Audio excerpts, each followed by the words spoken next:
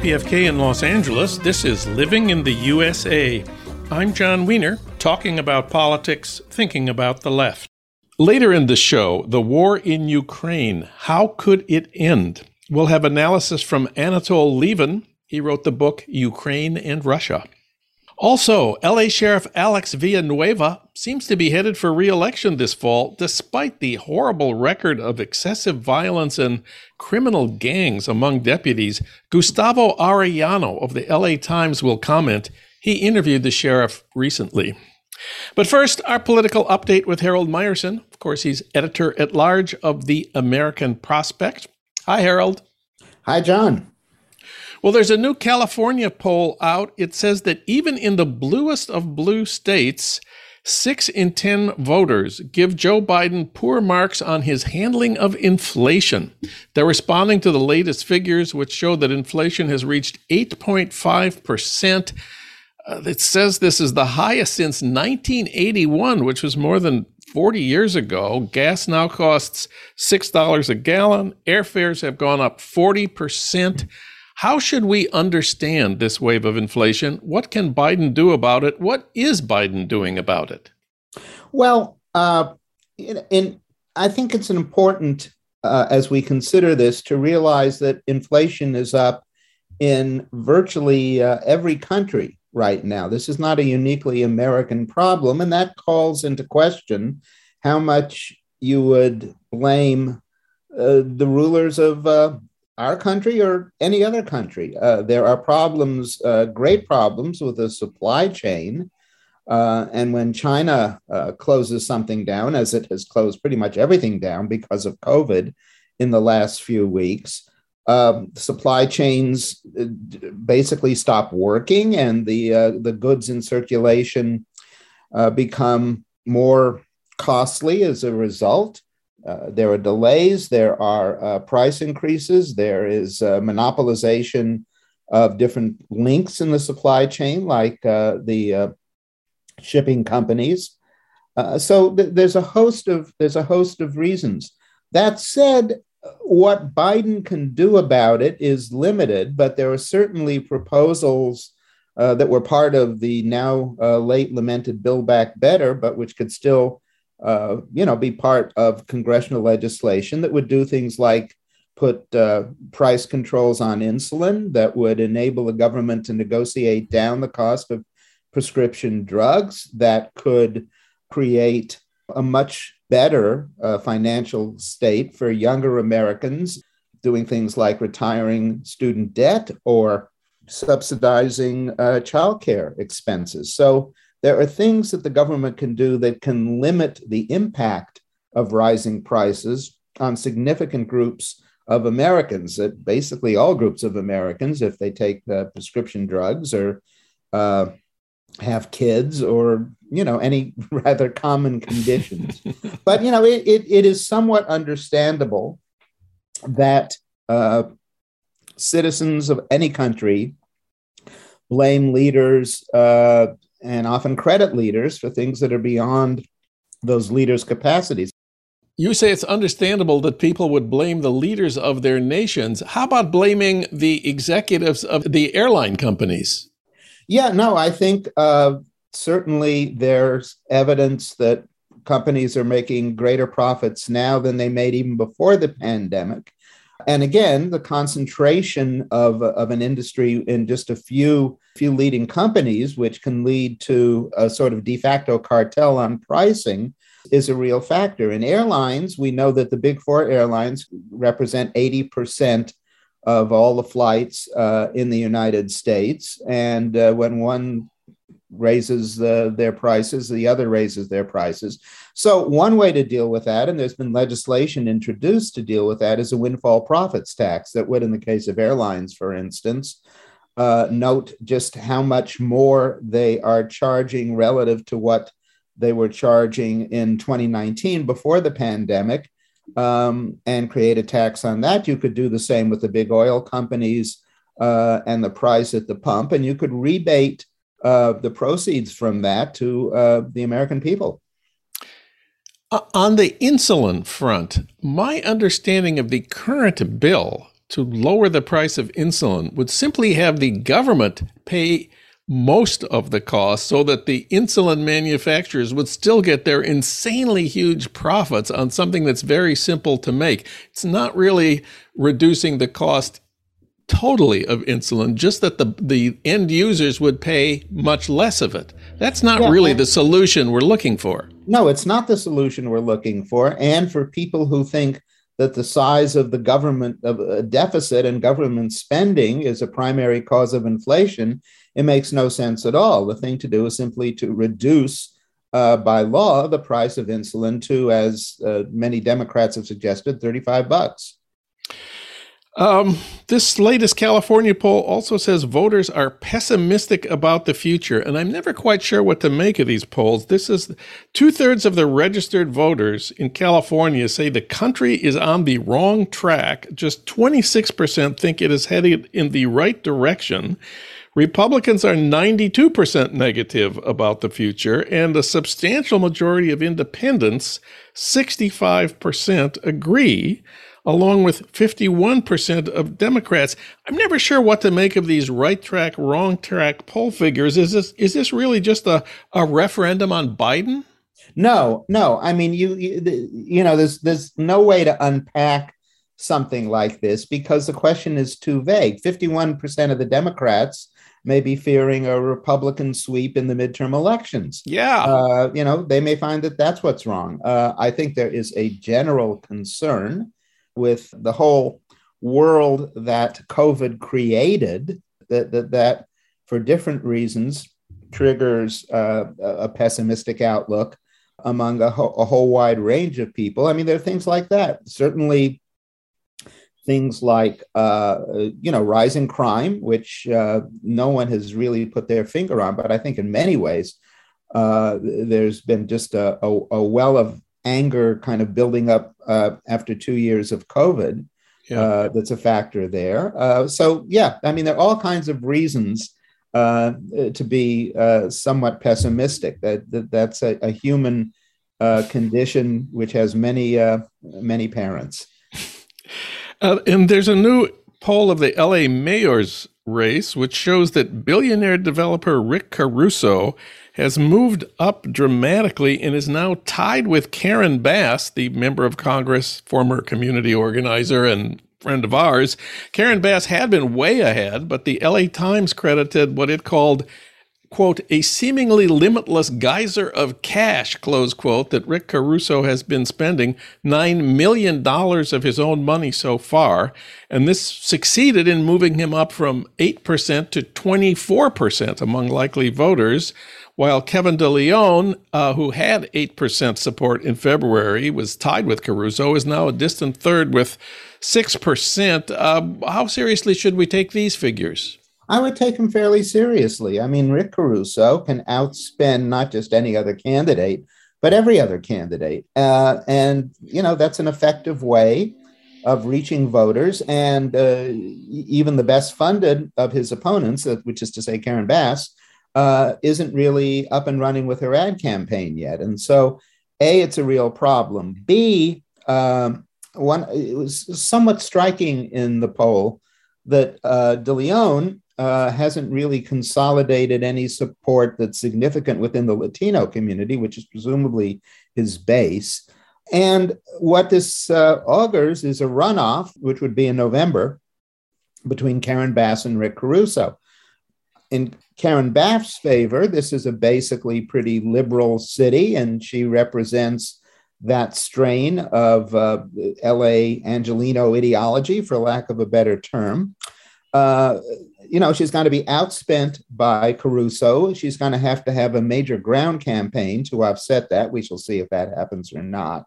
And, given issues of crime and homelessness and such, Caruso is counting on a kind of backlash akin to the one that elected Richard Riordan, who is pretty much, I think, in the same political camp as Caruso, wealthy businessman, sort of center-right in politics, who was elected after the Rodney King uprisings of 1992. And so if Caruso were to win, I would, say it's a combination of money and that. If Karen Bass wins, she's going to have one heck of a ground game, and also something that's kind of hard for Democrats to do, which is come up with sort of plausible immediate solutions for things like homelessness. Yeah. Not that Caruso can, but he can at least, say, well, look, I'm an outsider, and nothing I've supported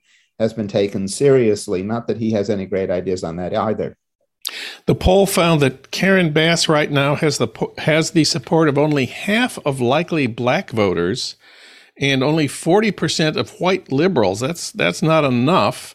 Black voters make up just under 10% of the city's likely voters. White liberals make up about 3 in 10 of the city's likely voters. And no candidate has emerged as a clear favorite of Latino voters, who make up about 1/4 of the likely electorate. Latino voters are mostly undecided, compared with a third of whites and a third of blacks who say they're undecided. What do you make of that breakdown? Well, to begin with, I don't think Karen Bass is that widely known to much of the electorate. And as she becomes more widely known, I would think her support would rise. Whether it'll rise enough is a very good question. If you look at the national polling, the voting patterns of working class Latino men isn't moving to the left. It may be somewhat starting in a more liberal position, but moving a little to the right. And so, I would expect the November runoff, which I expect to be between Karen Bass and Rick Caruso, to be really, a test of all of these questions. And meanwhile, there was an election in France on Sunday for president. We care about France, where the center-right incumbent president, Emmanuel Macron, is running for re-election. From our point of view, he's been pretty much of a disaster, but his main challenger is a nightmare from the far right, Marine Le Pen. What happened to the French left? What happened to the socialists and the communists and the Greens in this first round of presidential elections there? Can you please explain French politics? No, but I will try anyway. Okay. Macron ran as sort of a new face 5 years ago in the last presidential election, more or less sort of suggesting he would take some of the center-left programs of the Socialist Party and some of the center-right programs of the center-right party, which is kind of a circuitous descendant of the old Gaullist de Gaulle movement party in France. And bring his own fresh perspectives to it, kind of as an enlightened businessman. In fact, once in power, he veered to the right, but he more or less managed to sort of destroy the raison d'etre for the center-left and center-right parties.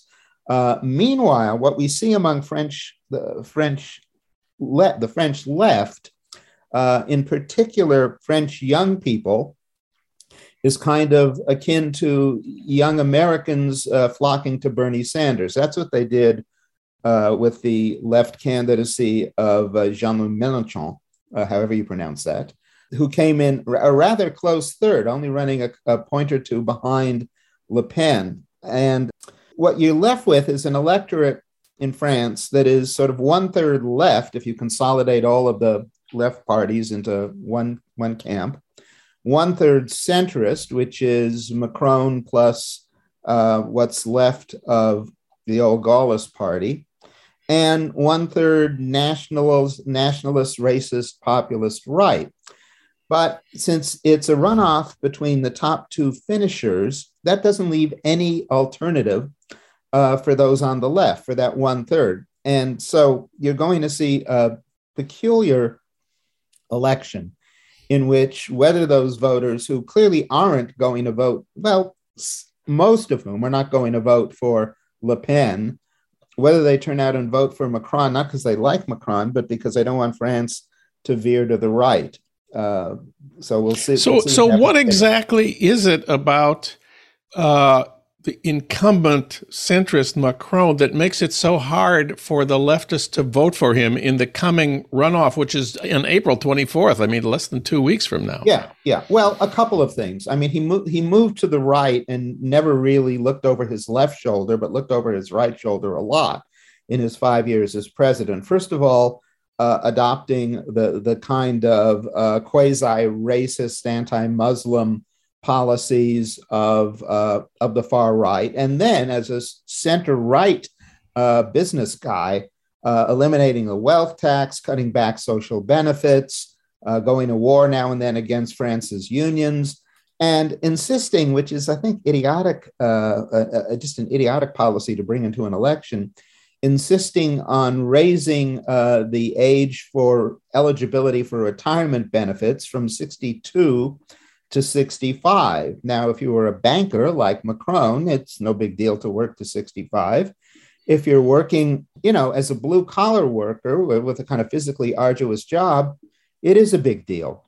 And Macron, like the rest of the European racist populist right, is opposed to this and is a defender of what in Europe to us looks like relatively generous welfare states, except she only wants it. She only wants that the historically French, that is to say, white citizens of France, to be eligible for it, and so that's the choice that the nation and a rather stunned French left has to cope with now.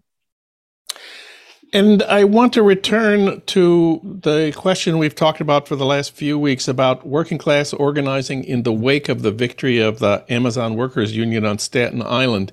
We have thought for decades that since the big corporations have so many resources to crush workers' movements, that we needed big national labor unions to take the lead with their experience, their expertise, and their money in fighting the corporations on behalf of the workers. But the Amazon workers on Staten Island have sort of called all that into question. They won as an independent grassroots movement, not affiliated with any national union. You said here last week that the AFL-CIO now is thinking about itself supporting self-organizing workers, which is a pretty dramatic shift.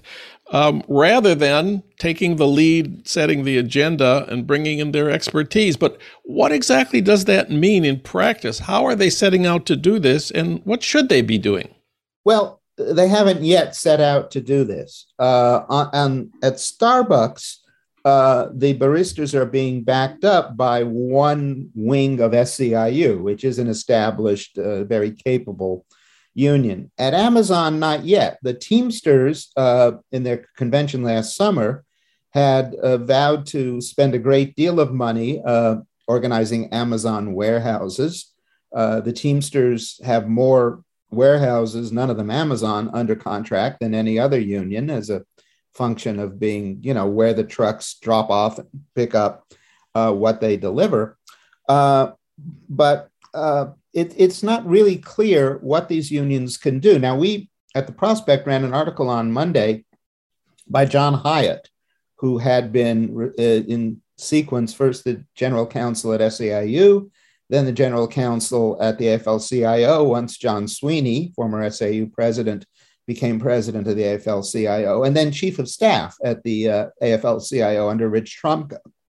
And what John was arguing was that unions have to devote a huge amount of resources to supporting, backing up, funding worker self-organization and doing things like, for the Amazon workers in Staten Island, for instance, and any other Amazon workers who self-organize, producing a draft of a sort of a generic first contract, which is not anything that those workers had done, but, leaving a lot of blank spaces for the workers in particular locales to fill in the details.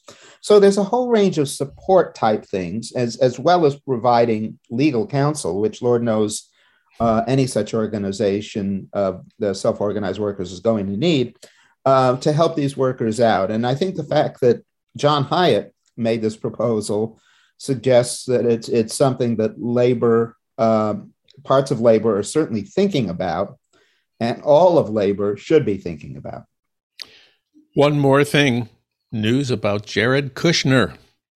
We learned this week that an investment fund controlled by the Crown Prince of Saudi Arabia, Mohammed bin Salman, we call him MBS, the Saudis invested $2 billion, B as in baby, with Jared Kushner, despite the fact that the Saudi financial advisors found Jared Kushner's new company, quote, unsatisfactory in all respects, close quote.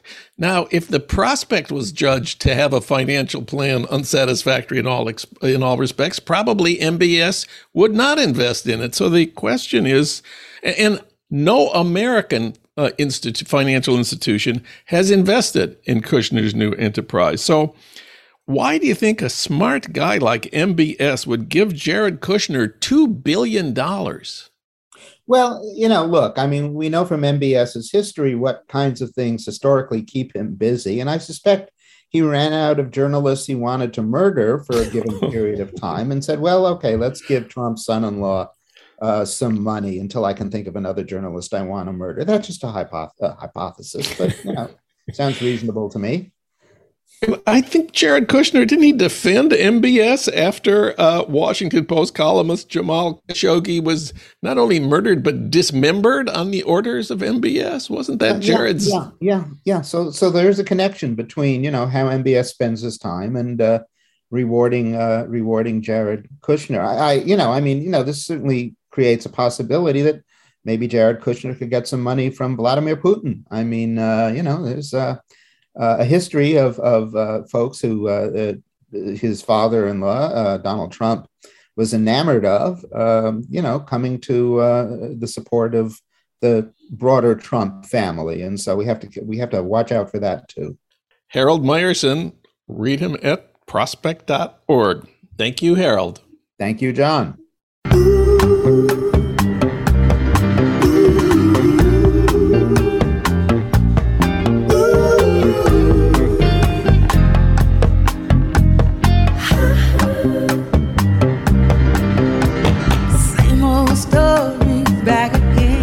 It's the same old story. This is Living in the USA, and I'm John Wiener, talking about politics, thinking about the left. The LA County Sheriff has more than 10,000 deputies to police the biggest county in the country with 10 million people and the biggest jail system in the world, and a terrible record of killing young men of color and deputies who belong to criminal gangs. The sheriff is elected, and in 2018, an incumbent sheriff was defeated for the first time in more than a century, and LA County elected its first Latino sheriff, Alex Villanueva. He promised to reform the department. Now he's the biggest political problem we have in LA because he's doing so many of the things he promised not to. For comment, we turn to Gustavo Arellano. He's an indispensable columnist at the LA Times, covering, as he says, Southern California everything. He previously worked at the late lamented OC Weekly, where he was an investigative reporter for 15 years and an editor for 6, and wrote a memorable column called Ask a Mexican. He's also author of the book Taco USA, How Mexican Food Conquered America. He describes himself as the child of 2 Mexican immigrants, one of whom came to this country in the trunk of a Chevy. Gustavo Arellano, welcome back. Gracias as always, John. Well, some listeners may not be sure where the LAPD patrols and where the deputy sheriffs patrol. They each have about 10,000 officers. Please explain. So the LAPD, the iconic LAPD, is specifically in the city of Los Angeles. LA County Sheriff's deputies, on the other hand, they patrol technically unincorporated areas of Los Angeles County and also cities. I believe they contract with about half of the cities in Los Angeles County. But technically, since city of Los Angeles is in LA County, they can also do things within that city. But historically, they have just patrolled the areas where they have contracts with and leave Los Angeles to LAPD. So the cities that have their own police departments do not have sheriffs. That's what? Beverly Hills, Santa Monica, Long Beach. But the cities that don't That's West Hollywood, East LA, Compton, Malibu. I'm leaving out dozens. Oh, yeah. Lancaster up in the high desert. Remember, LA County is a humongous county from the port cities of Long Beach, the town of Wilmington, all the way to the high desert, Lancaster, the Antelope Valley, mountains, forests. And yeah, you have Malibu, you have Point Doom, you have East Los, so much. And so the deputies, the sheriff's department covers that humongous area. 88 cities, I believe. So after you joined the LA Times, at the start, you didn't write much about the sheriff until he announced last fall that all sheriff's deputies could wear cowboy hats while they were on the job. What was it that got to you about sheriffs in Stetsons? I had previously covered Villanueva a little bit because he, along with all the other sheriffs in Southern California, they refused to enforce the vaccine mandates that a lot of counties were passing. Villanueva himself has said, I'm taking the vaccine, but I think it's a personal choice. So I mentioned him in passing.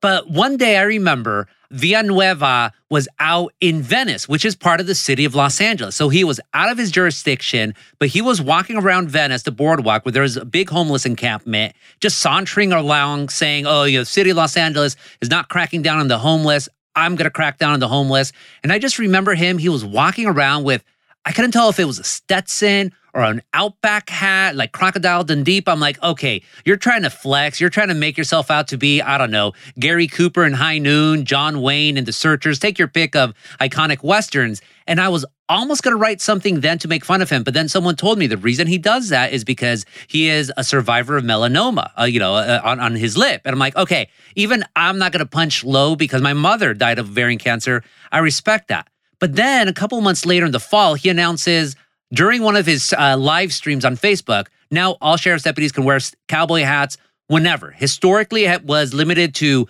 official appearances or up in the high desert when you're on horseback. Yeah, you look good. But all of a sudden, I'm like, I know why you're doing it. Your deputies really do envision themselves as the men in white hat against a lawless society to bring civilization. So it's purely political. But I thought, you know what? It's sometimes as a columnist, you write serious columns or you write Lark columns. So I wrote this column on the Lark. All right, there's your Sheriff Villanueva looking like Ranger Rick, and now all of his deputies are going to look like that. Ha, ha, ha. And I just published it. And this somehow got to him, and he wanted to spar with you over this. He went on his Facebook Live to call me a vendido, a sellout.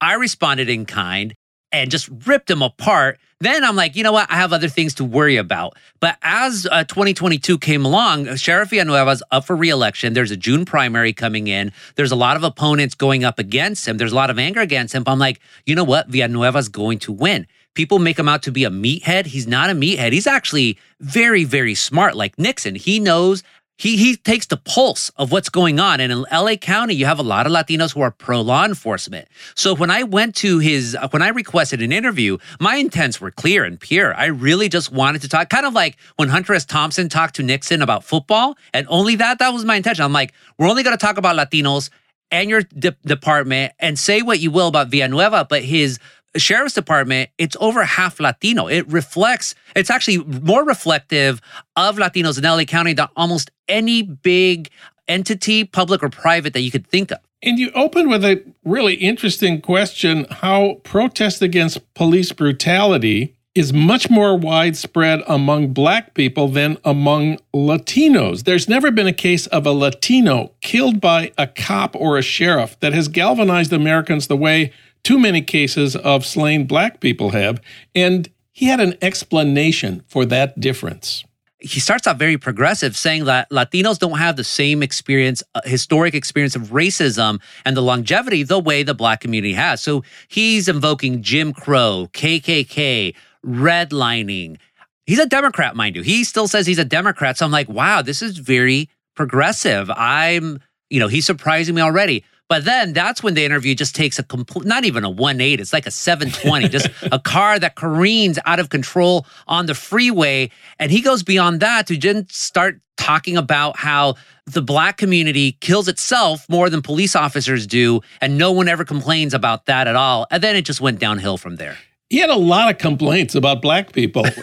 I was shocked. a lot, as a reporter, when you talk to people, sometimes you just shut up and let them talk. And that's what he did. He complained that too many black deputies had gotten promotions in the past. He accused them of nepotism. He said that black people were by far the main assailants in anti-Asian hate crimes, even though the stats do not even come close to justifying that or validating that. He said that the Los Angeles Times has too many black reporters, has too much black coverage, not enough Latinos. And he's going on and on and on. And I'm thinking to myself, I wanted to talk to you about Latinos, and here you're going off on anti-black tangents.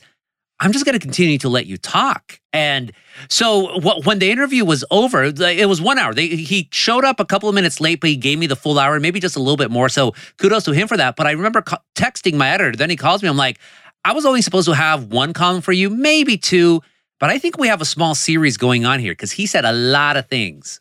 I'm an American historian, and the way he talked to you about Latinos and blacks being enemies, being opposed to each other, and describing Latinos as more conservative, more supportive of traditional law and order, I have to say, that's almost exactly what Nixon argued back in 1968. He knew that after the Civil Rights Act, the Voting Rights Act of 1965 passed, there were going to be lots of new black voters, and they were all 100% of them were going to be Democrats. There was nothing to do about that. And his idea for the Republicans was to recruit Latinos because he said they were more religious, more family-oriented, more focused on building small businesses. He had this stereotype of the virtuous and hardworking immigrants, unlike the black people who live off government handouts. But that was Nixon. That was 1968. Is Alex Villanueva still in that world?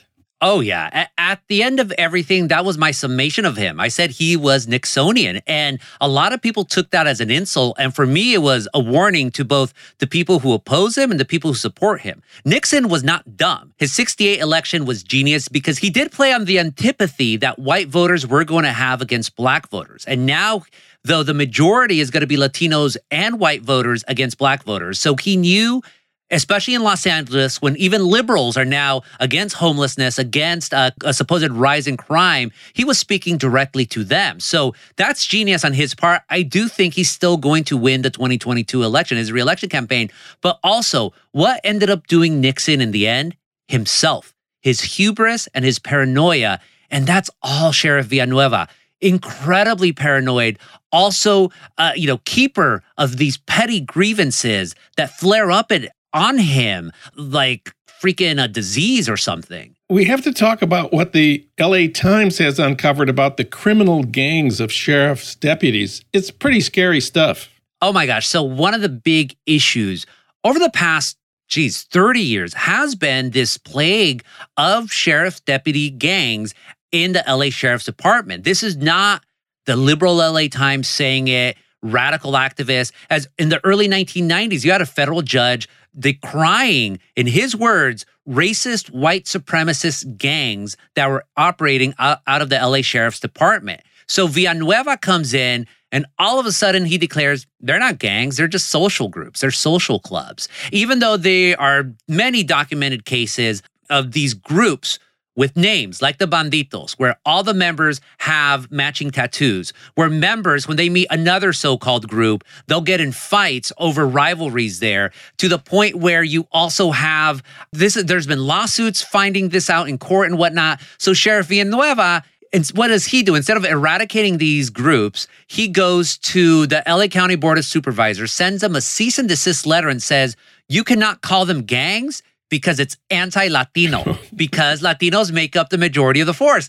And again, I was going to ask him this before the conversation went off the rails, and I said, how is that racist? And so he goes saying, well, going back to the anti-black thing, I guarantee you if my department was majority black and I was a black sheriff, there was no way on earth anyone would call these groups gangs. And so I told him to describe it. It's like, look, what else are you going to call them? Well, these are just groups that they'll, because he also mentioned that they have caused him problems. That he mentioned 2 cases where there was fights between these groups. In one case, 20-some deputies were let go. This preceded Villanueva. In another case, 2 deputies were left unconscious. And he said, well, when you have these groups, sometimes they're going to have too much to drink. And then one person sees the girlfriend of someone else in another group. I'm like, you're describing a gang. That's exactly what law enforcement says about Latino youth hanging out. It's like, well, no, gangs, criminal gangs have that intent, and their rap sheet has a bunch of crimes, whereas the sheriff's groups, their rap sheet has a lot of commendations. And as I wrote, literally, okay. And of course, we have to talk about the LA County jails, horribly violent places, despite years, decades of litigation and federal oversight. The latest oversight report from court-appointed monitors says there remains a serious and long-standing problem with deputies using force as guards in the LA County jails under Villanueva. Deputies brutally punch incarcerated people in the head and initiate unnecessary force rather than taking steps to avoid it, and then fabricate reports to justify their actions. That's from the oversight report just last week. What does he say about the jails? It's a violent place. Sometimes things are going to happen. He'll say that when things cross the line, he will enact force against his own deputies, discipline. But here's a problem with Villanueva. He sees his deputies as they cannot do any wrong at all. And so because of that, if anyone criticizes those deputies, you must be anti-law enforcement. And even worse, even more Nixonian, if you will, Villanueva does not forget who insults his deputies. So if you think he said a lot of bad things about me, that does not compare to my colleague, Aline Chekmerian, who covers the LA Sheriff's Department.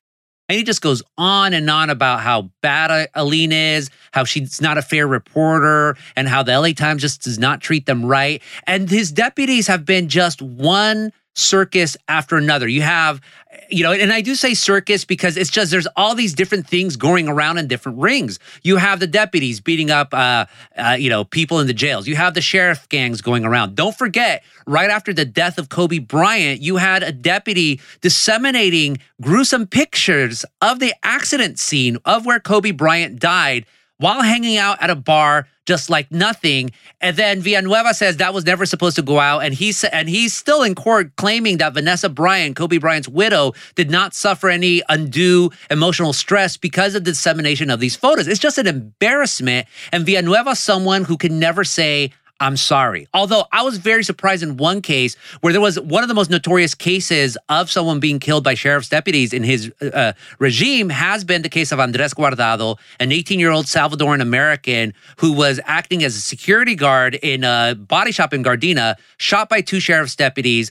Villanueva called an inquest, a coroner's inquest into Guardado's death, basically a joke. But in my conversation with him, he actually called what happened a tragedy and admitted that the feds are investigating that. So I don't know if he was meant to say that, but he said it to me. And he's supporting the effort to recall LA's progressive district attorney, George Gascon. Isn't Gascon another Latino? Another Caribbean Latino. George Gascon was born in Cuba. Alex Villanueva was half Puerto Rican, raised in Puerto Rico. And Villanueva despises Gascon, says because of him, that's why crime rates are going through the roof. Villanueva doesn't take any responsibility for rising crime rates as whatever they are. And so Villanueva has been very upfront of his support for the recall campaign. There was a recall effort last year that fizzled out, but this most recent one seems to have a lot of momentum to at least put the question of a recall of Gascon on the ballot sometimes this year. Last question. As you said, the sheriff is up for re-election this year. There's a primary in June. What do we know about the people challenging him? A lot of former sheriff's deputies who served in the department who say Villanueva is an embarrassment. You have some Latinos. You have a black sheriff deputy as well, Cecil Rambo. But they're all small names right now. Villanueva, again, he is running as an incumbent. He is running with basically every conservative in Los Angeles, which is, at this point is about a quarter of the population. But he has that secured. Then you're going to have the middle of the road people who are going to side with him. And the wild card, really the people who I think are going to elect him are the people who elected him in the first place, Latinos in 2018. You see a Hispanic name on the ballot, even if you don't know who he is and you see no other non-Latino, non-Hispanic surnames on the ballot, you're going to go for that one. I don't know if Villanueva wins outright the primary, which means it'll go to a general election. But at this point, the only person who could beat Villanueva is Villanueva. And don't count Villanueva out of beating Villanueva. Gustavo Arellano is a columnist for the LA Times. Gustavo, thanks for talking with us today. Gracias as always.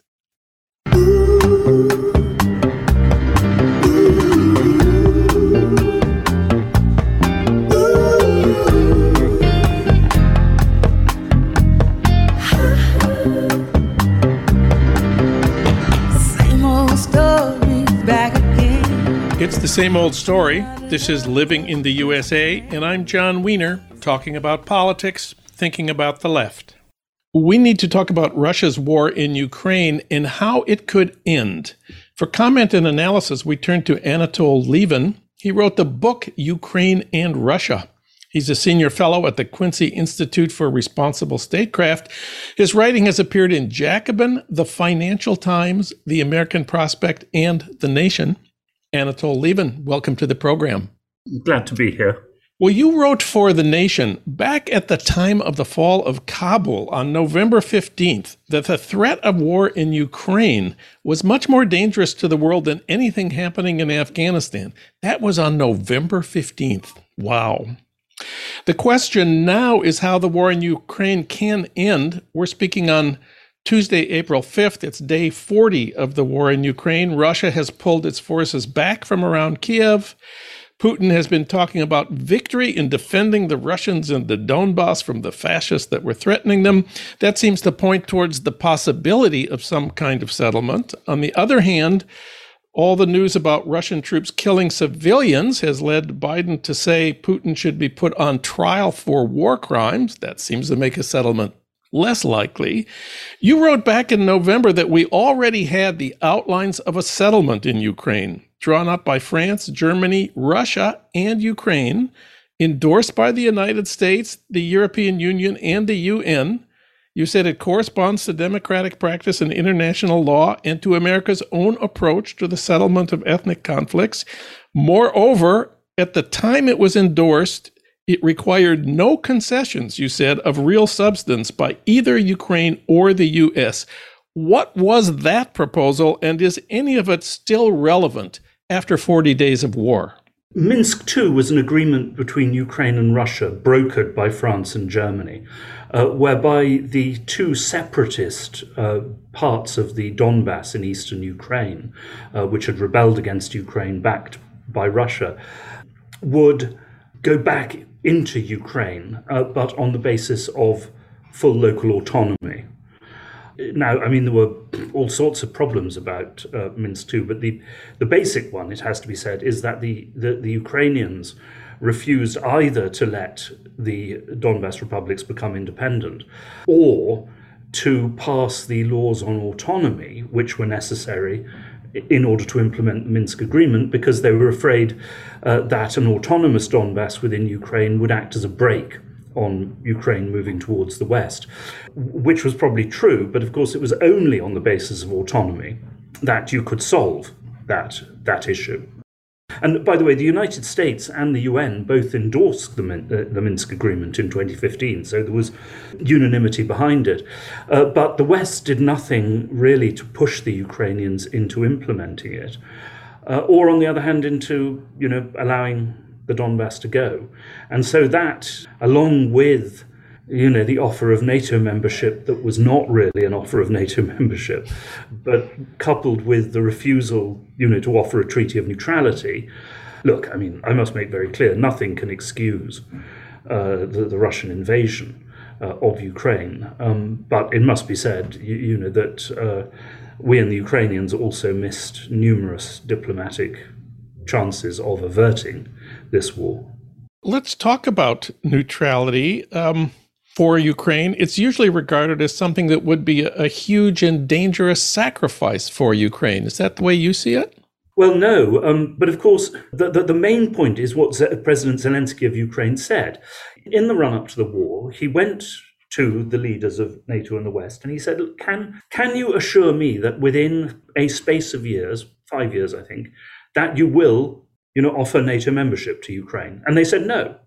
And so, after the war began, Zelensky has now offered a treaty of neutrality.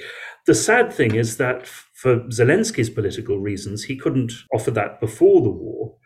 And the leaders of the West, for their own political reasons, not very creditable ones, I have to say, did not offer that either. But, it's worse even than that, because Zelensky is now offering a treaty of neutrality, but very understandably, from a Ukrainian point of view, he is asking for security guarantees that the West will go to war if Ukraine is invaded again. Now, after all this language in which the British, my own country, have been, among the leaders of solidarity with Ukraine, the British government came out immediately and said, no, we're not going to offer any security guarantees to Ukraine. Sorry, no.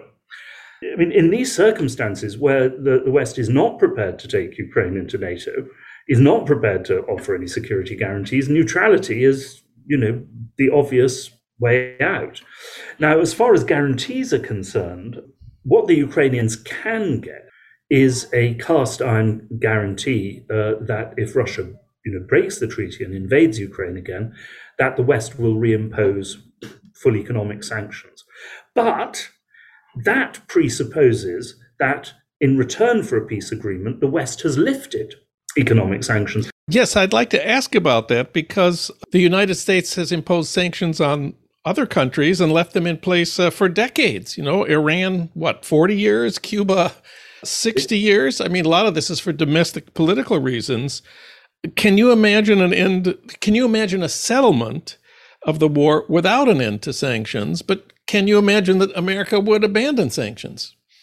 Well, I mean, that's the thing. But I mean, this is, at that point, this ceases to be about looking for peace or helping Ukraine or bringing about a Russian withdrawal.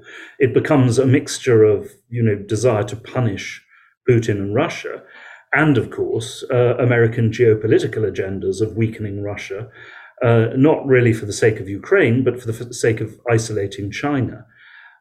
I really do not see how that can be presented as a moral position. And especially because, as I say, the only way to build retaliation into a treaty of neutrality and a peace agreement is to threaten sanctions. But as I say, that presupposes that the sanctions have been lifted. But also, if we want Russian withdrawal, we've got to give Russia incentives to do so. But finally, the point is that the sanctions, leave aside, the sanctions that were imposed in 2014 because of the annexation of Crimea and because of the civil war in the Donbass. I mean, that's a separate issue. By the way, the Ukrainian government has said that those issues can be shelved, for later negotiation. But the latest round of sanctions were imposed in response to the Russian invasion. Quite rightly, by the way, I support full sanctions, because I deeply, deeply oppose this invasion. But logically, therefore, they should be lifted in return for a reasonable and acceptable peace deal, and in order to make that peace deal possible. And what's the alternative to a negotiated ceasefire and a settlement? What would an open-ended military stalemate look like for Ukraine? Well, I think, the Russians, having totally messed up their military plan to a quite extraordinary degree, really. I mean, quite apart from the criminal aspect of this invasion, it's been handled with utter incompetence. But anyway, having failed to capture Kiev and having failed to frighten the Ukrainian government into running away or surrendering, the Russians are now deliberately pulling back from around Kiev in order to concentrate on conquering the whole of the Donbass. Because very important point, you see, is that before the war, the Russians did not hold the whole of the Donbass region, but they recognized these republics in the whole of the Donbass region. So now they're going to try and conquer the whole of that. Mariupol, by the way, which has now been under siege for a month, is also part of the Donbass. And then one suggestion that I've heard out of Moscow, you understand this is not from the Russian government, because this is at fourth hand, because Putin's circle has become so narrow that people who in the past I know who were in a position to know what was going on, they confess themselves that they don't. But anyway, there is talk that because Russia has suffered such heavy casualties among its best troops in the war, that if it can conquer the whole of the Donbass, then Putin can proclaim victory, that he has liberated the Donbass, that the Russians might then offer a unilateral ceasefire, and say, now these are our negotiating terms now, and basically then stand on the defensive and challenge the Ukrainians to, attack them in the east. Because then, the Ukrainians would start suffering very, very heavy casualties. And if we, of course, escalated with, supplies of tanks and warplanes to allow a full-scale Ukrainian offensive, then, that would escalate the war to another level. So I suspect that what might happen would be yet another unending conflict, like the Donbass since 2014, but on a larger scale, or Kashmir, in which there would be maybe not full scale. After a while, there would no longer be full scale war, but there would be endless, clashes. Now, that would be very sad, because I think that actually, in many ways, we have 90% of a peace agreement is already in place. A treaty of neutrality with guarantees, but not security guarantees, which they won't get. But, look, the Austrians didn't get security guarantees in the Austrian State Treaty of 1955. The Finns didn't. At a certain point, you just have to trust that people will keep an agreement. And also, the reason I keep referring to the Finnish example is that, of course, the reason, or a key reason why Stalin did not try to, conquer Finland completely and incorporate it in the Soviet Union was that the Finns had fought so hard. But I think that's true of the Ukrainians as well. I would very much doubt that if Russia can get an agreement that Putin can present as a success, can pretend to be a success, I would myself very much doubt that any Russian government would want to repeat this experience again, because it has been it's been militarily disastrous for Russia as well as economically disastrous, and the Russians, it appears, have dropped their demand for demilitarization. They've dropped their demand for denazification. And the Ukrainian government has very wisely said that the territorial issues of Crimea and the Donbass, can be compartmentalized and left for future diplomatic negotiation. Now, I'm not saying that would ever lead to anything, but then you get to something like, the case of Northern Cyprus, for example, which has lasted for 45 years now. And there have been endless rounds of negotiation. They've never led to the reunification of Cyprus. But on the other hand, there hasn't been another war. So, but the problem, the key problem is the Donbass, I think. That's the 10% or so, which remains, unsolved. And how do you think years of sanctions will reshape Russia's economy and society? I think that Russia will inevitably become more and more and more dependent on China. China will replace the West or Europe as the market for Russian gas and oil. China will then, by the way, also determine the price of Russian gas and oil. And this will be, a partnership very much on China's terms. Within Russia, I think it's very clear you will have a much more state-dominated economy, much more state capitalism, if you will, and it will be much, much more repressive. It will be Russia, once again looking, not like the Soviet Union. Obviously, it will still be a capitalist system, but with much higher levels of repression than we've seen, since before Gorbachev, actually. And do you see Europe going without Russian natural gas indefinitely? They say now they want to reduce imports by 2/3 and maybe also coal. Is this a temporary wartime situation, or is this something more permanent? Well, I think over time the Europeans will definitely move away from Russian energy supplies. But I mean, this will take time because the alternatives are not there, except for coal. I mean, coal is there, but at that point, talk of serious action against climate change goes out of the window. And of course, as far as gas is concerned, if America really, develops fracking further and tosses any environmental concerns there out of the window, then over time, Europe can be supplied. But of course, this has to come in tankers across the Atlantic, which means colossal investment in new infrastructure, whereas, of course, the Russian gas comes by pipeline. So A, this can't be done quickly. B, it's very expensive. But C, because, another great concern of mine is climate change. A book of mine published last year, or was it the year before? But I can't remember anymore. On climate change. And of course, once you've built a huge new LNG infrastructure, it's going to be even less likely that Europe will move away from, natural gas. We will see. I doubt, under all the big talk, that Europe would be willing to undergo the kind of sacrifices that would be necessary in order to do without Russian gas now. And I think, this is the thing. I mean, if the Russians are sensible and, do declare a ceasefire and, basically accept all the Ukrainian conditions except the question of the borders of the Donbass, then I think you might see a split between some of the Europeans and America over whether to accept the Russian terms.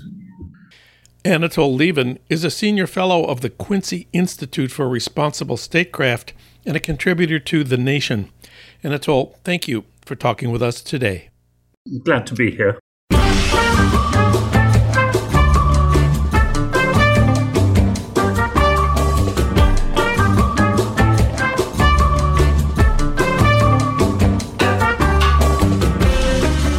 That's it for today's Living in the USA. Our sound editors are Will Broughton and Alan Minsky. Our social media maven is Renee Reynolds. KPFK's programming traffic director is Matt Perez. Thanks as always to Ry Cooter for our theme music, Mambo Sinuendo. Living in the USA is recorded and produced at our Blythe Avenue studios in Los Angeles. If you miss part of this show or any of our recent shows, you can listen online anytime you want at livingintheusapod.com. I'm John Wiener. We'll be back next week talking about politics, thinking about the left, and living in the USA.